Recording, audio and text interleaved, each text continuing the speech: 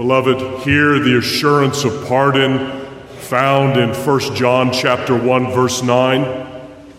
If we confess our sins, he is faithful and just to forgive us our sins and to cleanse us from all unrighteousness. Amen. If you would, stand for the reading of our text this morning from Scripture, James chapter 1. And if you have your Bible, I invite you to follow along with me.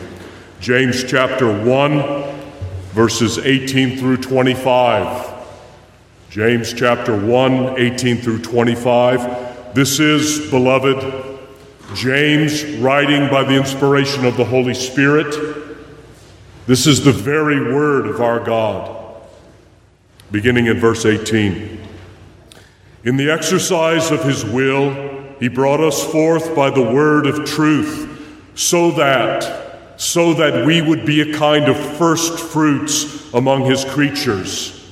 You know this, beloved, or know this, beloved, but everyone must be quick to hear, slow to speak, and slow to anger, for the anger of man does not produce the righteousness of God. Therefore, putting aside all filthiness and all that remains of wickedness, in humility or in meekness, receive the word implanted, which is able to save your souls. But prove yourselves doers of the word, and not merely hearers who delude themselves. For if anyone is a hearer of the word and not a doer, he is like a man who looks at himself in a mirror. For once he has looked at himself and gone away, he has immediately forgotten what kind of person he was. But one who looks intently at the perfect law, the law of liberty, and abides by it, not having become a forgetful hearer, but an effectual doer, this man will be blessed in what he does. Our great God and Father, truly, you have done great things for us in Jesus Christ our Lord. We read about it already in Psalm 8, that though we are infants and babes, yet you, through our testimony, make us a bulwark, a strength against the enemy to silence them. And though we are small and insignificant, and our lives are a mere breath, yet you have made us a little lower than the angels. You have crowned us with glory and honor. You have set us over the works of your hands. You have put all things in subjection under our feet. And without Christ, that could never be so. It could never be so again because of Adam's sin. And yet in your great mercy, in your great love with which you loved us, to magnify the glory of your grace and to exalt your Son, you sent him. You sent him into the world. He took upon himself human nature, in every respect like us, except for sin. And he died and was buried and rose again, and by his blood, by the pouring out of his life, you have established, you have enacted the new covenant. That covenant of grace we see in Genesis 3:15. We see it in the covenant you made with Abraham, Isaac, and Jacob, the covenant that you made with David, fully enacted by the blood of Christ, by the pouring out of his life for us. And so, Father, we are amazed, and we rejoice in your presence, and we offer up to you sacrifices of praise and of thanksgiving. through Jesus Christ our Lord, made acceptable by him. Open our hearts. Give us the spirit of wisdom and revelation and the knowledge of you, that we may know what is the hope of your calling, what are the riches of the glory of your inheritance in the saints, and what is the exceeding greatness of your power toward us who believe, that we may live lives boldly, courageously, openly, sacrificially, for the advancement of the kingdom of our Lord Jesus Christ in this world. We love you and praise you and pray in Jesus' name. Amen and amen. James's goal in chapter 1 is to help Christians persevere while under the trials of this life, so that their faith in God is not destroyed, but strengthened and matured, leading to the promised blessing of God and eternal life in Jesus Christ our Lord. Trials, James says, are designed to prove and to improve Christians. So in verse 2 he writes, "Count it all joy, brethren, when you fall into various trials, knowing that the testing of your faith produces patience, but let patience or endurance or perseverance have its perfect work, that you may be perfect and complete, lacking nothing." Then in verse 12, he returns again to perseverance, but this time in the eternal context, the eschatological context. He says, "Blessed are those who persevere under trial, for once they have been tested and approved, they will receive the crown of life. They will receive the crown of life which the Lord has promised to those who love him." So perseverance in trials promotes godliness, and it builds confidence and unshakable assurance and hope in the certainty of our eternal reward in Jesus Christ. That's a summary of James's teaching in chapter 1, his main theme. In the verses I have just read for us, he now turns to consider the role of God's word in perseverance. There is, James says, spiritual preparation necessary for Christians to profit from God's word. So James says that our minds must be prepared to hear it. That's verses 19 and 20. He says that our hearts must be prepared to receive it. That's verse 21.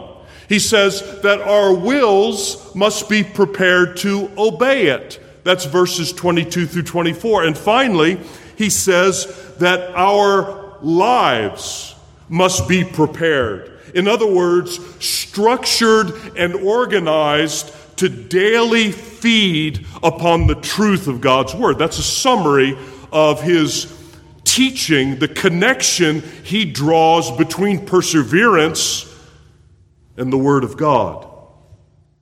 Last time, we considered one aspect of a prepared mind. Let me sum it up in these words.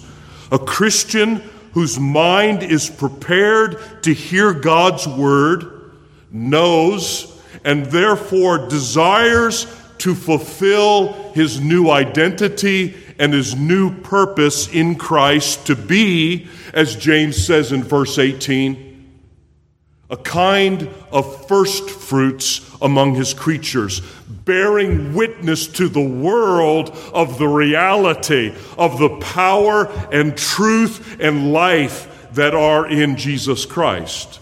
That's what James says, one thing he says about a prepared mind. This morning, I want to take up James's teaching on a prepared heart in verse 21. He says, "Therefore, putting aside all filthiness and all that remains of wickedness, in humility or in meekness, receive, not just hear, but receive the word implanted, not God's word, but the word implanted, which is able to save our souls. Which is able to save our souls. So let me just quickly summarize what he says there. James says that a Christian whose heart is prepared to receive God's word is continually engaged first in putting aside the old man. In other words, everything that pertained to and characterized the old sinful man. Those whose hearts are prepared to hear and profit from God's word are putting off that person. Second, a person whose heart is prepared to profit from God's word is continually submitting himself to the authority and discipline of God's word for the purpose of obeying him. I get that from the phrase that James uses, in humility, right? That word is also translated meekness, and the idea is that a person who is humble, a person who is submitted or meek, has placed himself or herself under the authority of God and under the authority of his word as the rule and guide of his life. James says that is necessary spiritual preparation. And finally, he says that Christians whose hearts are prepared to receive God's word are engaged daily in eagerly receiving it, knowing it will work to heal and transform their souls. So that's a summary of his teaching about having a prepared heart that is ready to receive and profit from God's word. But this morning, what I'd like to do is focus on two phrases that we find in verse 21. He says that we are to receive the word implanted. The word implanted, not God's word. He calls it the word implanted.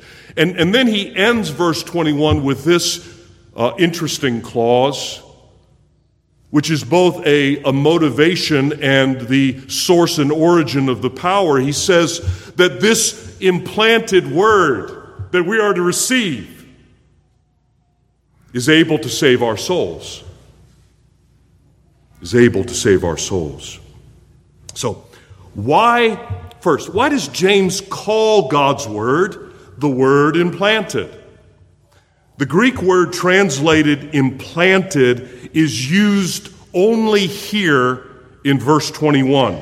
It means planted or implanted or grafted or engrafted.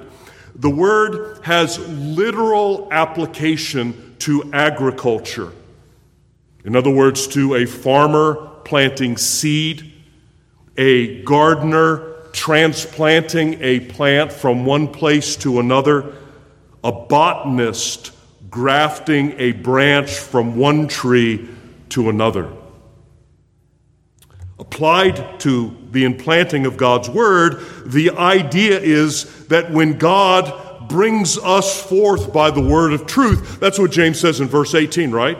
According to his will, he brought us forth by the word of truth. When he does that, he does something in us or to us to make our cold, dead, hard hearts alive and receptive to his word. Through Ezekiel, God promises his exiled people, quote, I will give you a new heart and put a new spirit within you, and I will remove the heart of stone from your flesh and give you a heart of flesh. I will put my spirit within you and cause you to walk in my statutes, and you will be careful to observe my ordinances. That's Ezekiel chapter 36, verse 26. This describes the work of God's implanting his word in the hearts of his people. By God's grace and power, the rebellious hard heart of a man is freed from sin's power and corruption and renewed so that it now has an aptitude, an affinity, an appetite for God's word.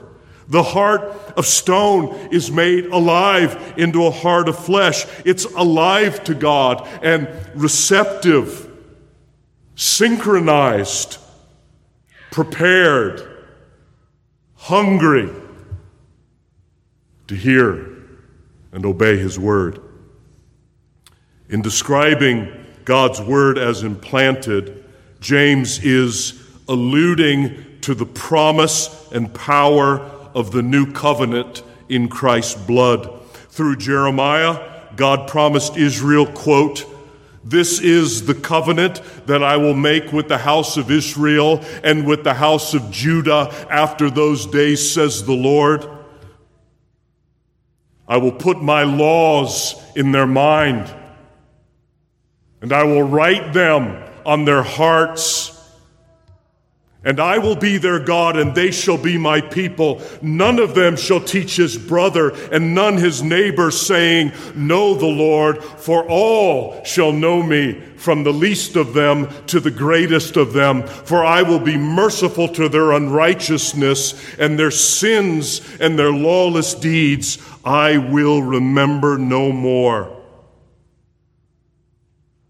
When God saves a man, he puts his laws in his mind and writes them on his heart. Indeed, the Apostle John speaks of a divine seed implanted in a Christian that keeps him from continuing in an unbroken pattern of sin and instead compels him, drives him to seek a life of obedience, of righteousness, and holiness. That's 1 John chapter 3, verses 7 through 9. All these expressions, and there are more, but all these expressions convey the same essential truth. There is given every Christian new, spiritual, and divine life, supernatural life, that is expressed, or better, that expresses itself in a desire, a longing, a receptivity, and an aptitude and appetite for God's word.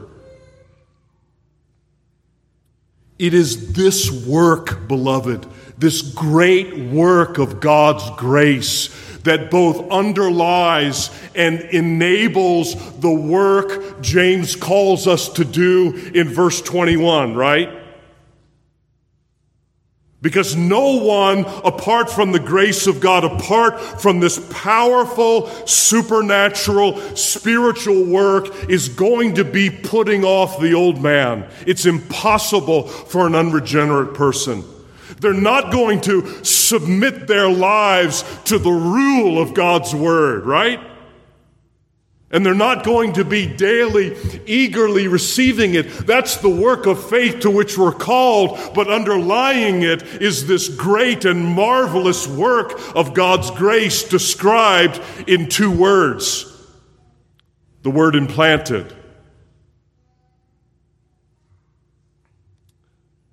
What does James mean when he says that this implanted word, or the word implanted, is able to save our souls? Why does he use that phrase? Why doesn't he use a phrase that seems to be more, in my mind anyway, in line with the context of this passage? A phrase like, which is able to transform your souls, or which is able to make you a morally excellent and upright person. If we understand the gospel of Jesus Christ, as I have no doubt most of you, all of you perhaps do, James's phrase sounds troubling, especially for Calvinists, right? The heart of the gospel, and that's what the book of Romans is all about, isn't it? The heart of the gospel is justification by faith alone, namely that a sinner is declared righteous by God once forever through faith alone in Jesus Christ. The Bible is clear in teaching that a person can do nothing to earn his salvation, to deserve his salvation, to keep or enhance his salvation. Salvation in Jesus Christ is all of God's grace from beginning to end, from first to last. James is teaching that God's word, and by the way, he's writing to Christians, isn't he? He's writing to those whom he believes have been brought to spiritual birth by the word of truth, as James says in verse 18, right? So he's not writing to unbelievers. He's telling Christians, this word, beloved, is able to save your souls. And it seems that phrase is in danger of contradicting the uniform, plain, and main teaching of the Scripture on the doctrine of justification by faith alone. It is as though James is saying that justification by faith is only one step or the first step toward salvation, and that Christians must earn their final salvation through obedience to God's word, as some would say in our time. But James is not teaching another gospel.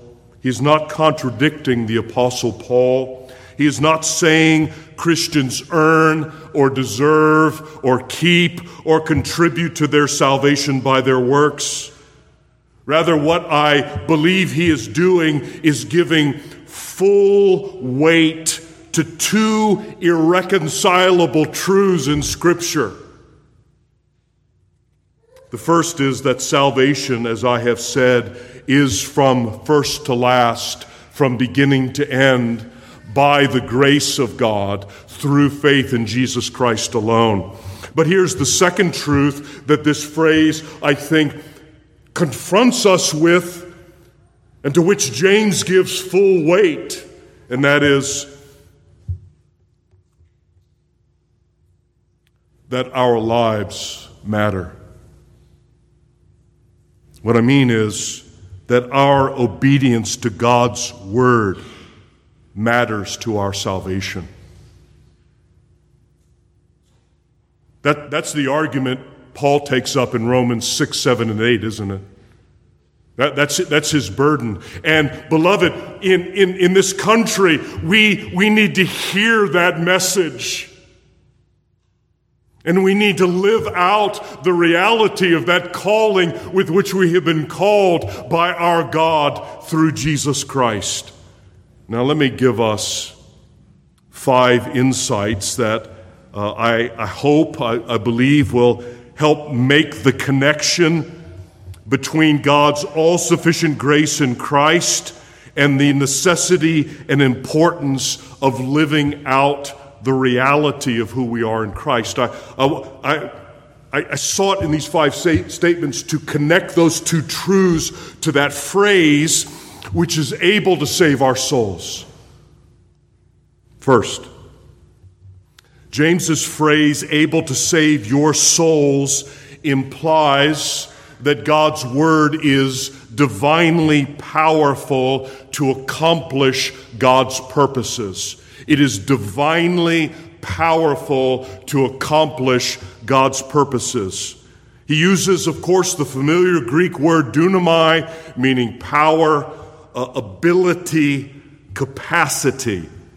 Faith lays hold on the life-giving word of God, receiving and deriving from it the spiritual power it possesses, just as the soil receiving the seed and the life in it bears the fruit of the seed. Thus Isaiah writes in Isaiah chapter 55, verses 10 and 11, quote, "For as the rain and the snow come down from heaven, and do not return there without watering the earth and making it bear and sprout and furnishing seed to the sower and bread to the eater. Just as that is true by God's design, by his providence, by his sovereignty," he says this, "so will my word be, which goes forth from my mouth. It will not return to me empty, without accomplishing what I desire and without succeeding in the manner for which I sent it." Beloved, God's word is able to save our souls. Second, James's phrase, "able to save your souls," implies that God's word has a continuing role in our salvation. James taught us in verse 18 that God brought us forth by the word of truth. You see that phrase in verse 18?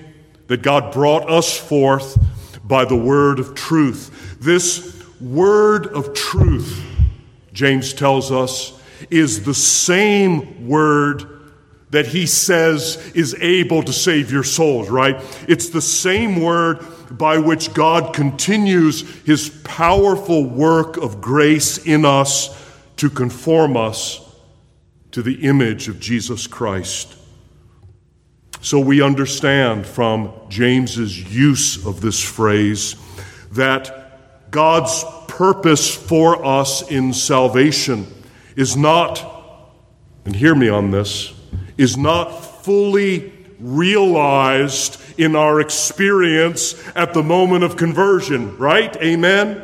But continues and is gradually perfected,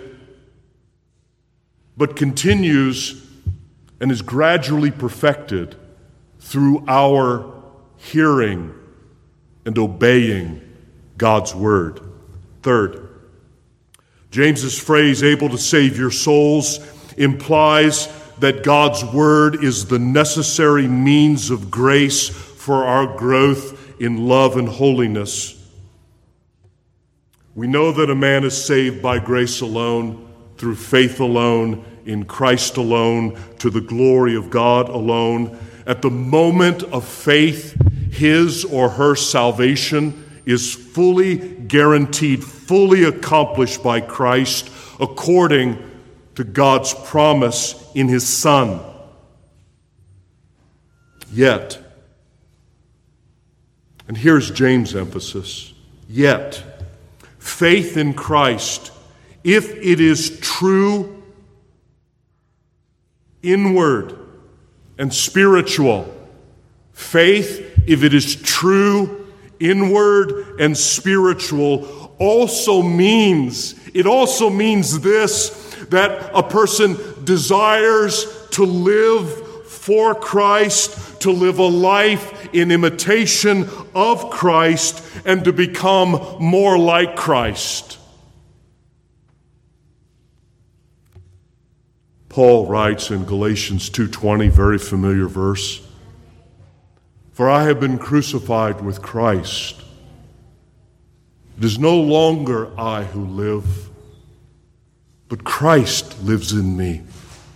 And the life which I now live in the flesh,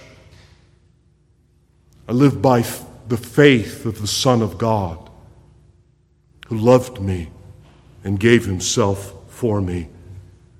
The means that God gives us, the means that he gives us for this work is his word, which means that God's word is most necessary in that sense for our salvation, if we are to become fully what God has created us to be in Christ. Fourth, James's phrase, "able to save your soul," implies there is no other word that can save us, body and soul. God's Word is not only the necessary means for the salvation of our souls, it is the exclusive means. Do you believe that? It is the exclusive means. If we are going to walk in fellowship with God and Christ now and forever, it can only be by obedience to His Word. And so John writes in 1 John chapter 1, verse 5, "Now, this is the message which we have heard from Him and declare to you. God is light, and in Him is no darkness at all. If we say that we have fellowship with Him and walk in darkness," now what does that mean? For our purposes, this is what it means. To walk in darkness is to walk by the rule of any other word than the Word of God.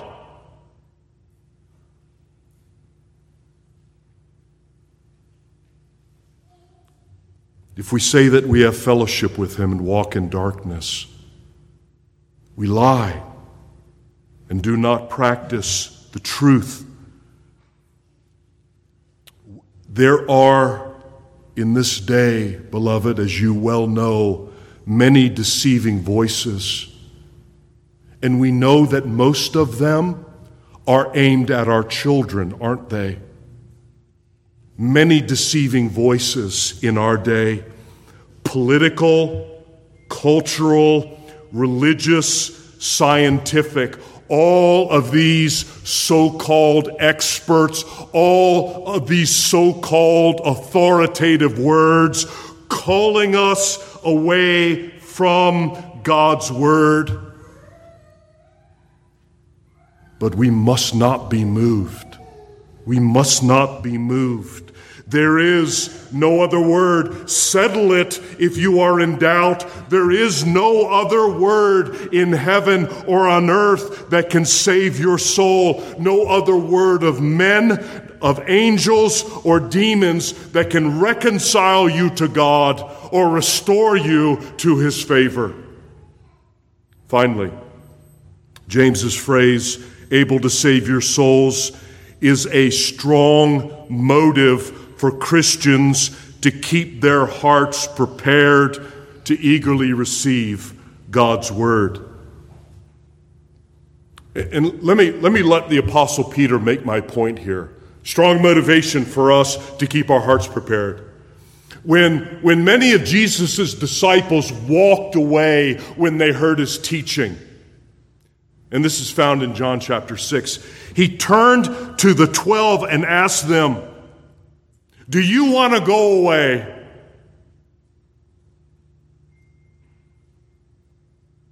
And Peter answered him,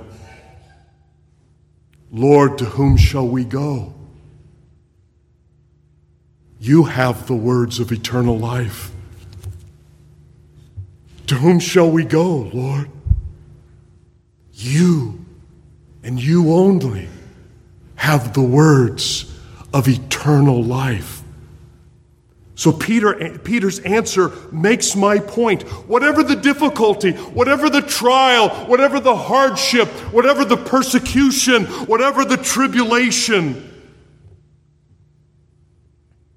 Peter was going to listen to his master.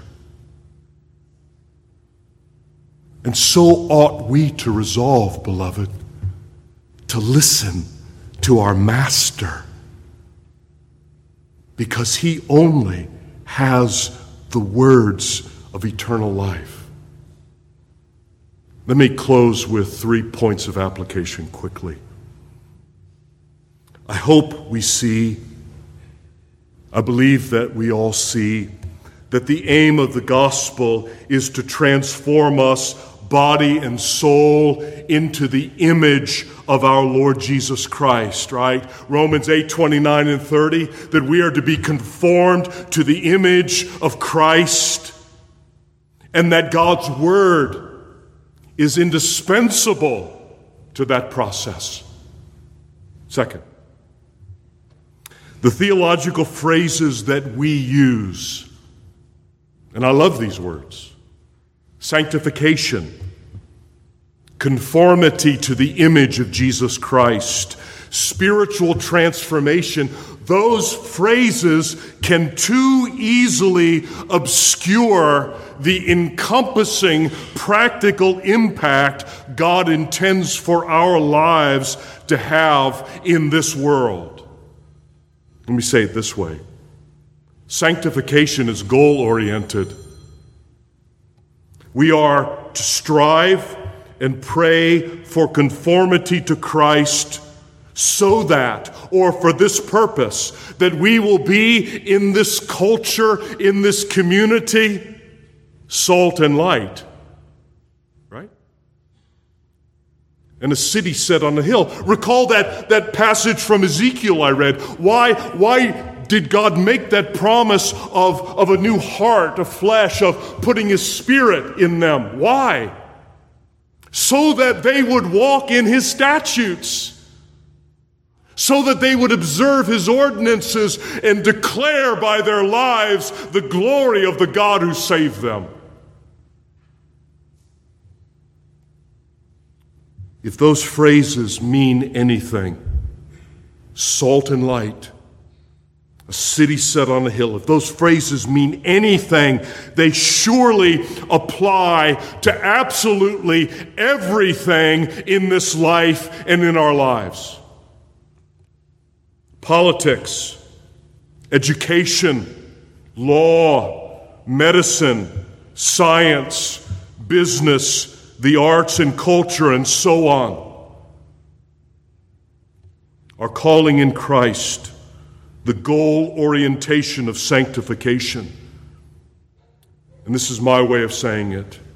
The goal orientation of sanctification is to bring everything in this present age in subjection to the lordship of Jesus Christ, the King of Kings.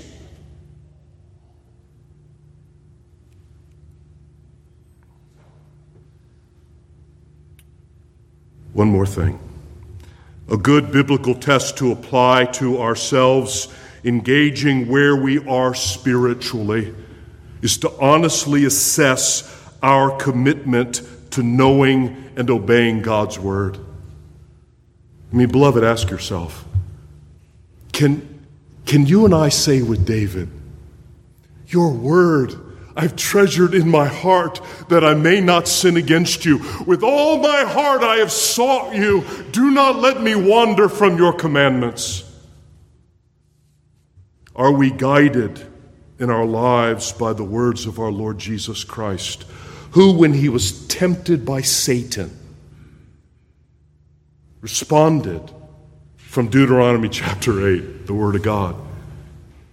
And he said this, man shall not live by bread alone, but by every word that proceeds from the mouth of God. Has that verse fallen with weight upon your heart and mind? Do you hear what he's saying? That the Word of God is more necessary for our lives now and eternally than our daily food. Is that how you view it? Is that how I view it? Do we find in ourselves the hunger and thirst for righteousness that Jesus says characterizes, describes those who are in His kingdom? Blessed are those who hunger and thirst for righteousness, for they shall be satisfied. Do you find that hunger and thirst, this impulsion within you for the Word of God? So, beloved, I leave you with this challenge. Let's be careful to examine ourselves. As Paul said, to see whether we're in the faith, but to examine ourselves according to the biblical tests we are given in God's Word. Let me pray for us. Our God and Father, your name be praised forever. You have saved us in Christ as the apple of your eye. You have exalted us to your right hand where we are seated in the heavenly places in Christ.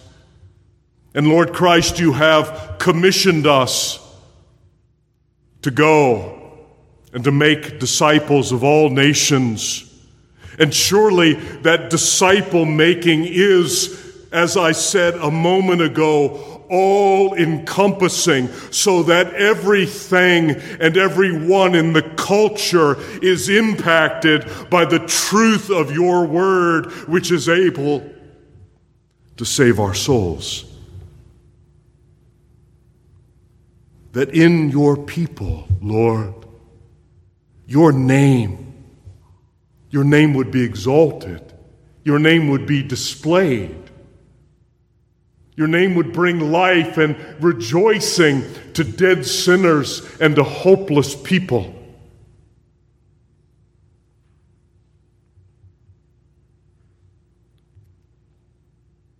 So I pray, make us know the way. Make us know the way of your commandments.